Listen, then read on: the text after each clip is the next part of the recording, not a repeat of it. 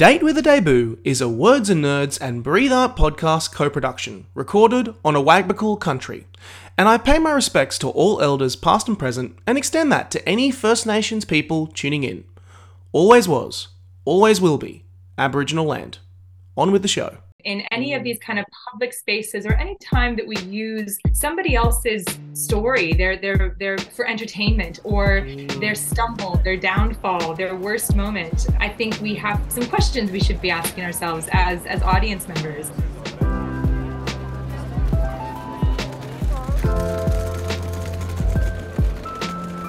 Hello, I am Nick Wasiliev, former host of Tell Me What to Read, author of When Men Cry, and I'm continuing this fantastic series with Words and Nerds, shining a light on debut novelists and their journey to publication. If you're looking for a new book to devour, a new author to discover, this is the place to be. If you're looking for writing inspiration, this is the place to be. This is Date with a Debut, because nothing hits you like a first impression.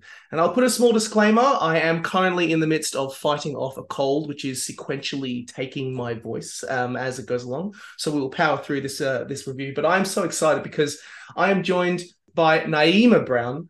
She has spent over a decade working in news, current affairs, and documentaries. Plus, she had a stint in reality TV, which is the inspiration for her debut novel, The Shot, which is published by Pan Macmillan, out in May. Naima, welcome. Hello, thank you so much for having me. It's a pleasure to have you. And in typical date fashion, your story is amazing, by the way. I love that you're like the journey that you've had to get to where you are now. Tell us a little bit about yourself and how you came to start your writing journey. Oh, well, I would say that, I have locked away in a safe so no one can get to them lots of old notebooks and journals full of very earnest short stories and poetry, dating all the way back to the kind of braces days. So I've always written. I've always been a big reader. Over the years, whilst I was doing my quote unquote real job, I would find time here and there to get the occasional short story published or things like that. But, I'd always, I think, had, as many people do, I think as many women do, a sense of who am I to write a book? Who am I to write a novel? Oh, yes. And so I kind of kept myself small, even in format, even, in terms of the short story felt like something I could back myself with. And I suppose to that point, The Shot was inspired by, yes, as you mentioned, a very brief stint working on The Bachelor, Bachelorette. And I had that real moment of, the muses landing on your shoulder and saying, there is something here worth exploring in longer form than just the short story format. And so I suppose, scaffolding for The Shot was born. And that took me about 7 years, because that was 7 years of going, do I have something here? Is this worth my time? Do I have the time? And, months, sometimes a year would go by before I'd, had to kind of pick it up and dust it off and have a second glance. And so it took me a while to, I guess, to task myself with completing it, and then to be able to step back away from it long enough to think, this is a story, and more widely, I suppose, a conversation that I am really excited about having, and a book I want out in the world so that I can talk about the themes and the ideas that I hope it really sparks. I'm not surprised that it took you this long, because The Shot has a lot to say. There is a lot to digest and unpack. Stop the podcast! Stop the podcast! Hello, it is Nick Wasiliev here, host of Date with a Debut, and I just wanted to reach out and say thank you to all of our incredible listeners on the Words and Nerds platform who have been listening to the podcast and sending messages of support. It has been absolutely humbling to hear from fellow authors, fellow readers, fellow writers, and fellow podcast listeners about the show, and it is a real privilege to turn you guys on to many exciting new and upcoming authors. The reason why I'm reaching out here is because one of the groups I've heard the most from is a lot of aspiring writers who have been wanting to learn more about the actual process of getting your book into publication. How do you complete a manuscript? How do you find a publisher? How do you complete the editing process? And how do you get that book printed and into stores? Of course, we cannot fully cover it in an episode of the podcast every single week, but I have another podcast that I dropped in 2021 called A Little Idea. This podcast essentially covers my entire process that I went with my debut novel, When Men Cry, from writing to publication to promotion. Over the course of this 5-part mini-series, I sit down with some of the biggest names in the Australian publishing scene to cover this entire process front to back. And the best part, this entire series is completely free and available to listen wherever you get any of your podcasts. Please enjoy this brief snippet from episode 3 of A Little Idea, where I chat with my editor Sylvia Ballog around misconceptions that people have around editors and the value that they can bring to your manuscript. To me, every world is exciting. It's just really, and I'm not a writer, so to see people come up with these creative worlds, it just always blows me away. So I get very, very enthused about it.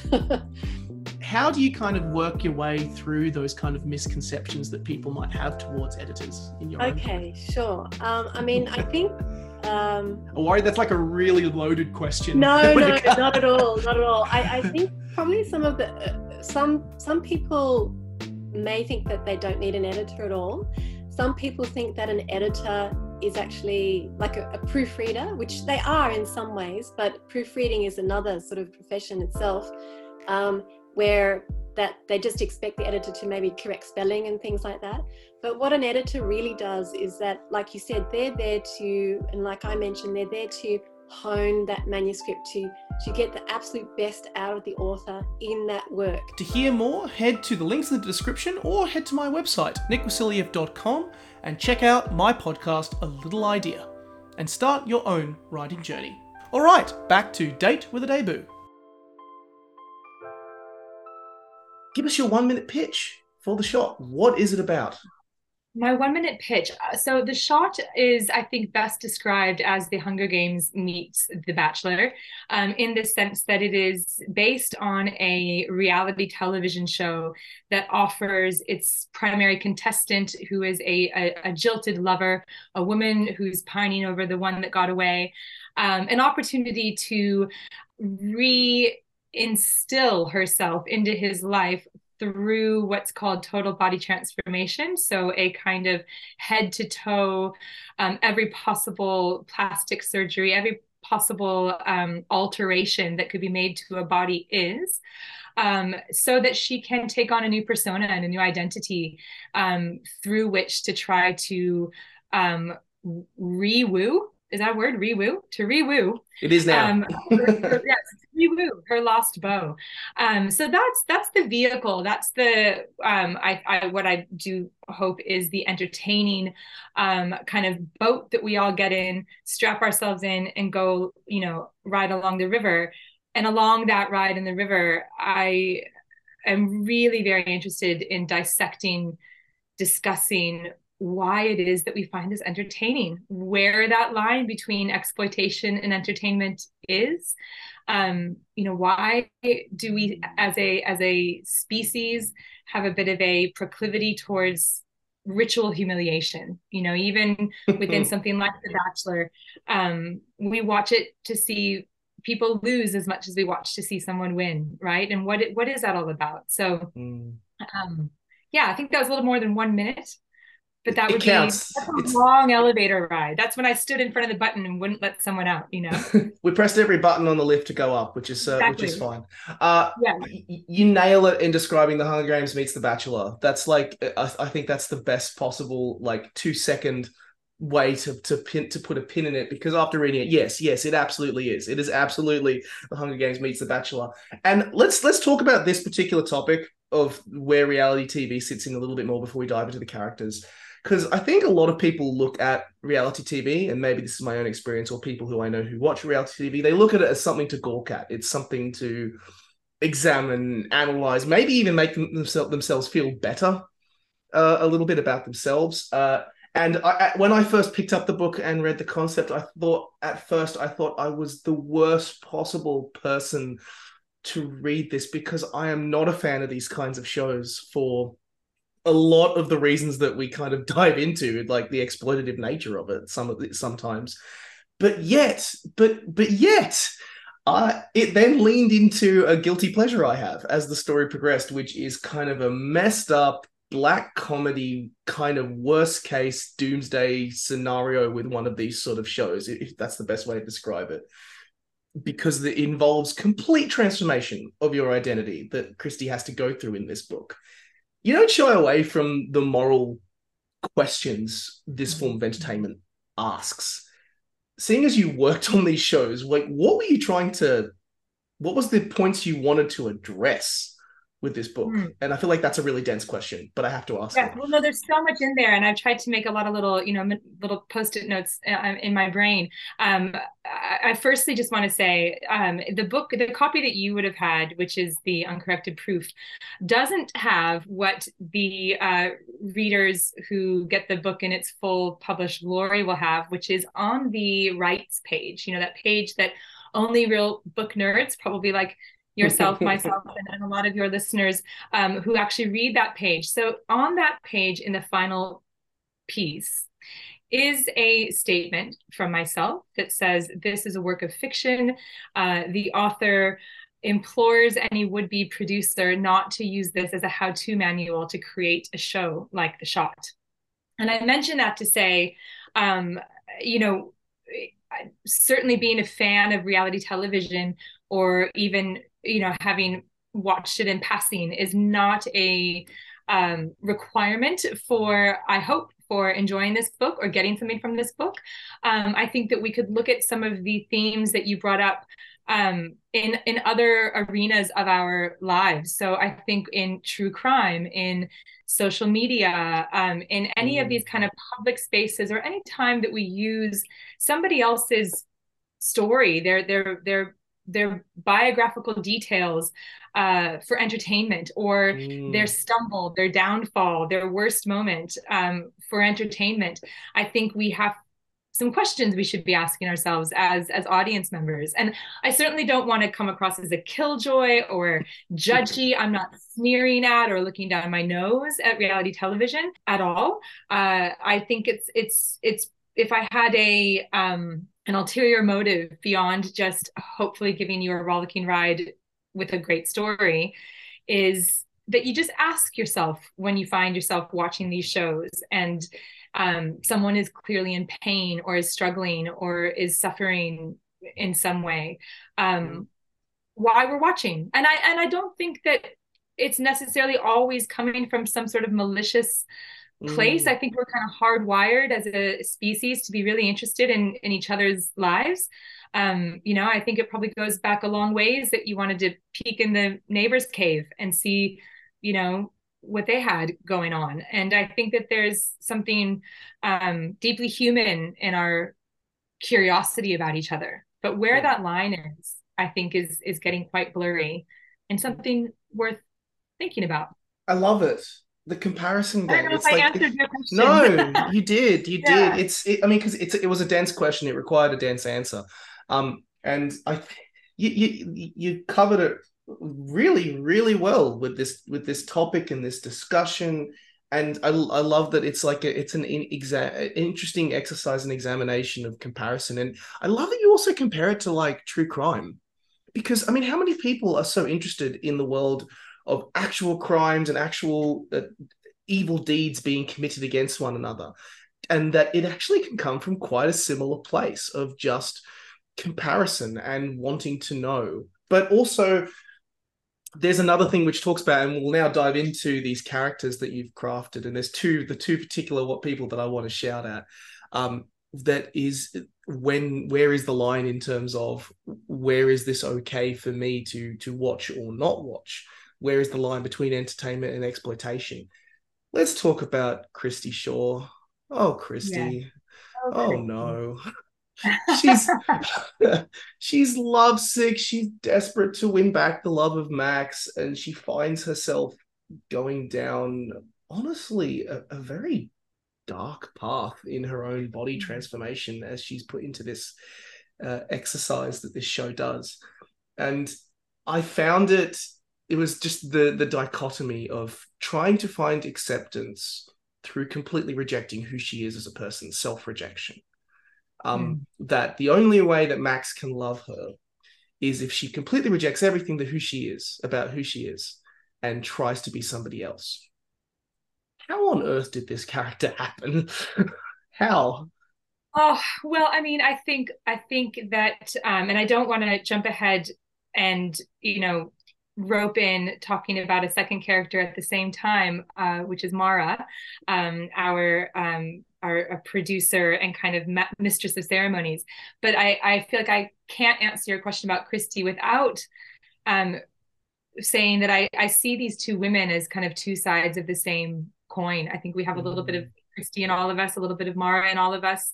I think for Christy, yes, I mean, as you said, I think she's somebody who has internalized a lot of trauma. I think she's somebody who has a lot of suppressed rage, and maybe some of that is quite sacred rage and justified rage.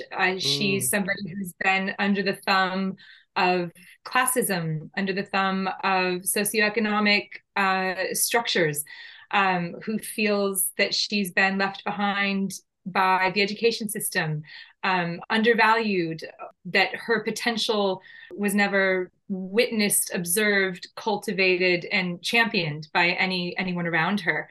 And so she's ripe for that power dynamic that exists between Mara and herself, or between a production crew and the talent, right? These power dynamics, boss and employee, president and intern, right? Yes. Like whenever you have these power dynamics, I think it's because something in one recognizes something in the other, and they come together for a reason. And yeah, I think that Mara saw in Christy somebody who was hungry for just hungry to be witnessed, and for a bit of shepherding. And so that came in the form of an opportunity to do some pretty gruesome things to herself in the name of love. But I think in the end we see that love was not really always her sole motivating factor. Yes, that's right. And again, let's bring in Mara Bold, because yes, there is a lot of similarities to these two women, but I also just love that she is uncompromising. And on the topic of president and intern, like you often try to do a visualization, and she almost reminded me of Meryl Streep in Don't Look Up sometimes. Yes. Like someone strong, confident in what they do, but sometimes, considering what the topic of the shot is about, someone with their priorities and moral compass completely all over the place in some instances. Almost to the point where I loved it. There was a particular line near the end of the book that will not spoil it in terms of ending, but there was the line of just, fuck it, it's great TV. And I just was like, there she is. She is, right there. Such an interesting character. Yes. Yeah. I mean, like, can I turn the tables on you and ask, only because I'm picking up on it, and it wouldn't be the first time that someone, an early reader has expressed to me their misgivings around Christy, or their frustrations around Christy, and how much they like Mara.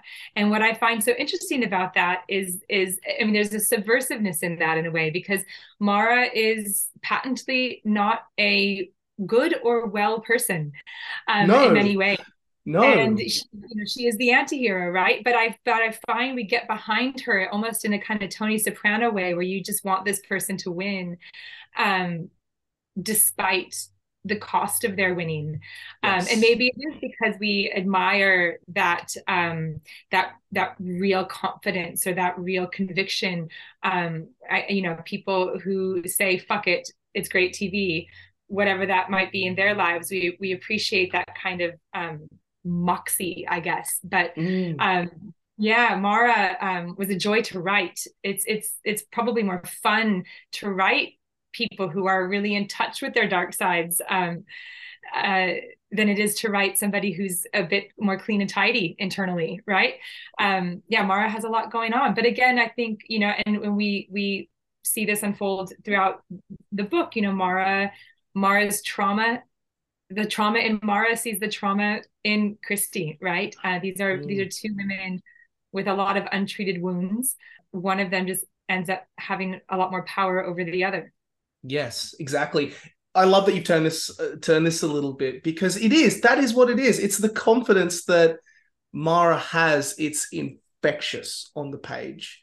And also maybe because I think Christie is making choices that I think a lot of us would take a step back from and question and wonder if this is the right way to go about achieving her goals and objectives. And of course, again, it does tie back into that trauma that these trauma that these two women have, and also the key drivers. Love is not necessarily the key driver that we find out, but maybe it's also because maybe it comes from a place of what we want to achieve with entertainment, very much similarly to what we do with reality TV. We had expectations and ideas around what this would deliver. And interestingly enough, as they make choices that are questionable to the reader, it becomes more interesting, more tough to dissect if you are a reader. So it's a great turn on it. This is why I love this. It's a great book. I love the scenario. I love the scenario and the characters you put in here. It's great. Yeah, I mean, I won't. It's like I'm high-fiving myself in an annoying way, but I will say that these are characters that have stuck with me. I think about them a lot. I think, and this is not some sort of nuanced tease. There's nothing in the works, but I do wonder what their lives might go on to look like beyond this encounter and this experience with each other. Yes, they are both two women who fascinate me. Yeah, Well, absolutely. 3 women, really. Yes. 3 women who fascinate me. Yes. Yes, true. Yeah. I know we have to move on, but I want to kind of finish with one final question, which may be too big of a question to ask. So pull me up if it is the case, because again, like there are a lot of comparisons you can draw to this thing. Like obviously Truman Show would come to mind immediately around that line of entertainment and exploitation. Black Mirror also is another one that I always like to. And the ending of this book and we're gonna stay spoiler free, but I will say that the ending of this book really left an impression on me. Where is the line in these shows, in your eyes, between entertainment and exploitation? Where does that sit now? I mean, I think that, and again, this is a heavily caveated answer in that I'm not I'm not someone who sits around looking at stats and data around viewership or reading any sort of I suppose real studies on the effects of these kinds of shows, not only on viewers but on the people who participate in them. So this is just my own observation, things I've gleaned from living in the world that we live in. And I would say that the line is being renegotiated and reevaluated kind of in real time. I think we're living through a really interesting time in the media space writ large. There's not a part of that spectrum of content from what we would like to consider maybe hard news, pure journalism, whatever that is today, all the way to the most obvious fiction, whether that's in a novel or in a film or on our television. And I think that because we have more options at our fingertips than we've ever had before, because there is this sense of needing to feed the 24-hour entertainment machine. I think because, and again, I know what you're referencing in the end of the book, and I won't spoil it as well, but because once you find something that's shocking on a Monday, if it works, what's going to be shocking come Wednesday needs to be leveled up, right? And so I think that I don't think we know where that line is. I mean, there have been people who have participated in reality television shows who have come out the other side speaking quite vocally about the psychological harm that they experience. There have been people that have spoken out about the way a particular true crime documentary might be produced to elicit a kind of ambulance chasing response favoring the murderer above the memory of the victims, for example. You know, we have these conversations about where that line between entertainment and exploitation should be, but I don't think that we've landed on an answer. I think for me, as somebody who, you know, from time to time does find myself engaged with some of this content, I just try to ask myself how it's making me feel in my body, in my mind. You know, is this icky? Yeah. Am I feeling gross? You know, what am I really getting from this? When I'm done watching this or reading this or listening to this, am I coming out the other side better for it? And if it is just pure entertainment, if I am just watching this because I'm lying on the couch and I want to be entertained and I want something simple and light, I suppose, is what a lot of people come to these things for, you know, that don't ask you to think very hard. There's not necessarily anything wrong with that. I think we just have to be clear about what we're doing.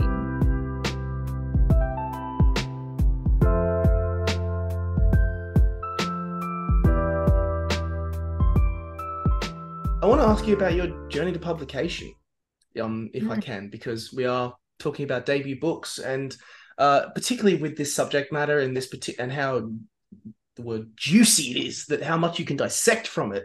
What was that like? What was it like bringing this story to reality? Incredible. I mentioned that it took me 7 years to write and the reasons why, but I don't lament that. And I think that, you know, for this book in particular, for this subject matter that I am tackling in this book, the time that it took only served this story.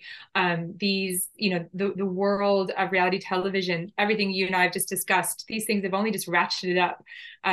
You know, in the final year of writing, we were thinking about something like Squid Game, for example, and, you know, really grappling with what a show like that is meant to teach us, or what we're meant to receive as audiences from a show like that, and how we feel about it, right? So being able to think about all of those things, bring in some of those conversations from the ether into my manuscript, I don't regret that time. However, from a publication journey point of view, it was like, you know, slow, and then boom. Yes. So COVID, I tasked myself with using this time that I suddenly found myself with to finally finish this bleeping novel. And so I did. And I happened to finish it outside of the submission window for my incredible, who, you know, did end up becoming my incredible literary agency, Curtis Brown. And so I did that thing where I went, you know, because I did know, and not everybody follows this pathway, but for me, I did feel that it was important to go through an agency and not straight to a publisher. And so I went to Curtis Brown, filled out my little form, chucked in my attachment, and immediately got back the email saying, you know, your email has disappeared into the abyss because it's outside of, you know, our publication months. Come back in a few months.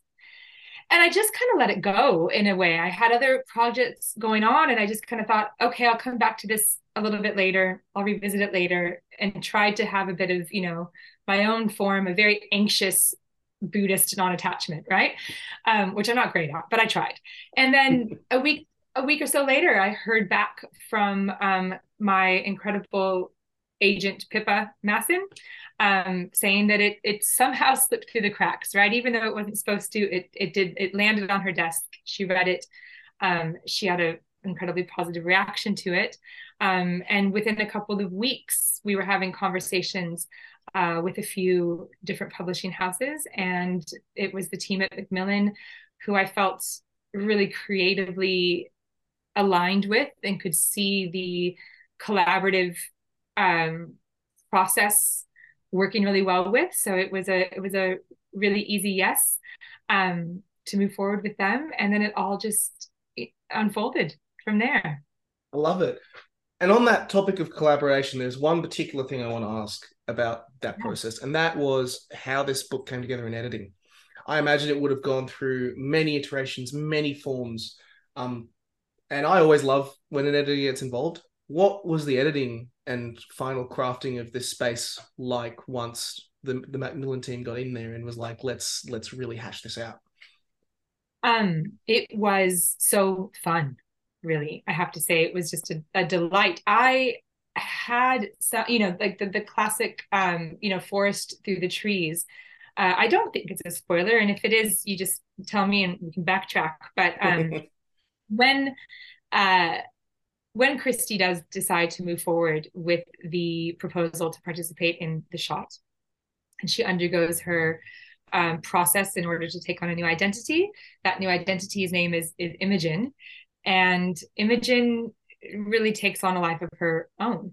And how to write these two women, these two characters who inhabit the same body, but well, not really the same body, but inhabit the same kind of, I guess, coordinates on the planet, was challenging from even just a structural, grammatical clarity point of view. And so having the brilliant brains over at Macmillan helped me just kind of sort through and comb through some of those tangles, so that we could really play in that space, which is a really fun and unusual kind of space to write, was incredible. And I think anytime you have, in any creative space, anytime you have other people's brilliance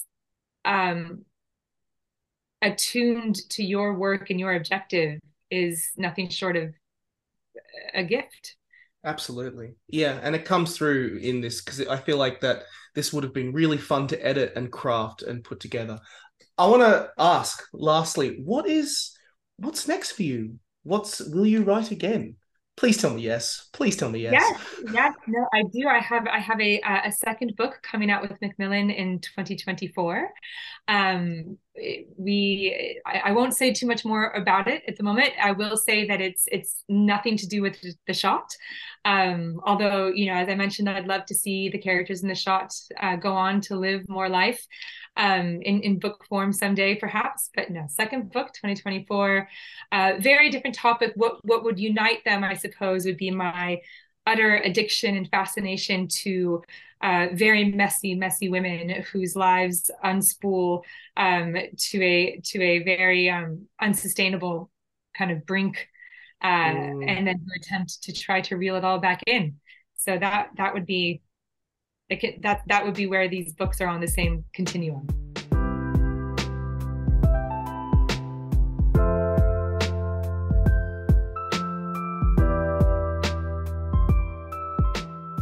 We'll finish off with some very quick rapid fire questions. No pressure. Gosh, as you've seen, I'm really great at short, brief answers. That's totally. Well, don't worry. I know that with these ones you'll be like, oh, I got this. Bam. Okay. What's your favorite book that you have read in the last 12 months? Favorite book that I have read in the last 12 months, The Overstory, Richard Powers. Oh, haven't read that one, but I feel like I must now. Yeah, do you have a favorite word? Oh, favorite word.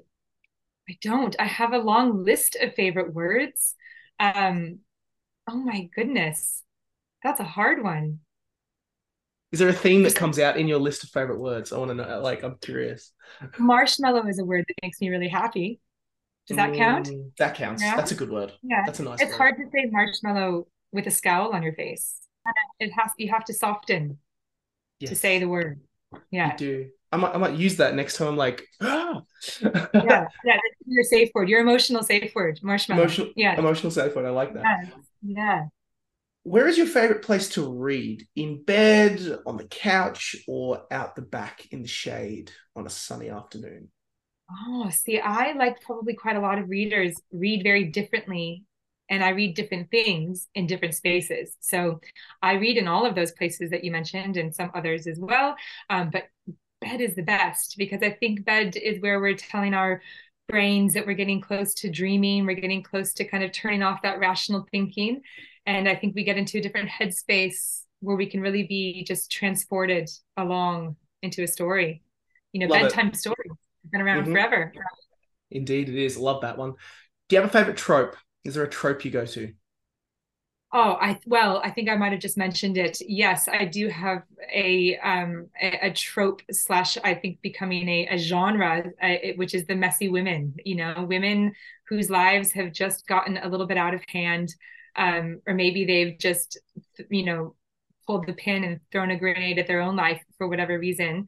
I can't get enough of the stories of messy, complicated women. I love it. Great. Absolutely Mayday great. time forever. Yes. And then our last question.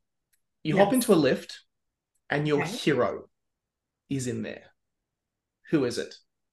Margaret Atwood. Oh, yes. That was pretty Yes. easy for Oh, so many yes. reasons. For so many. That's the best answer I've had. I reckon that's the best answer I've had. Yes, please, And every Margaret. year that she, continues to write, as she journeys into her older years, is such a gift as a woman aging in the world, to see another woman hold her space, use her voice and her pen, so beautifully and consistently, and always you can read that she continues to challenge herself and ask more of Mm. herself as a writer well into her 80s. Is Yes, what She's a woman. magnificent. She is magnificent. I hope we get many more amazing books out of her. I could honestly chat to you all day. I really could, particularly also diving into the themes of this book. But unfortunately, we've run out of time. For our listeners, The Shot is published by Pam Macmillan. And if you like the show, drop Words and Nerds a review. Let us know what you think and who you'd like to hear from. I'll just finish off by saying, Naima, thank you so much. It's been great having you on. Thank you. It was a pleasure. Thanks so much for reading.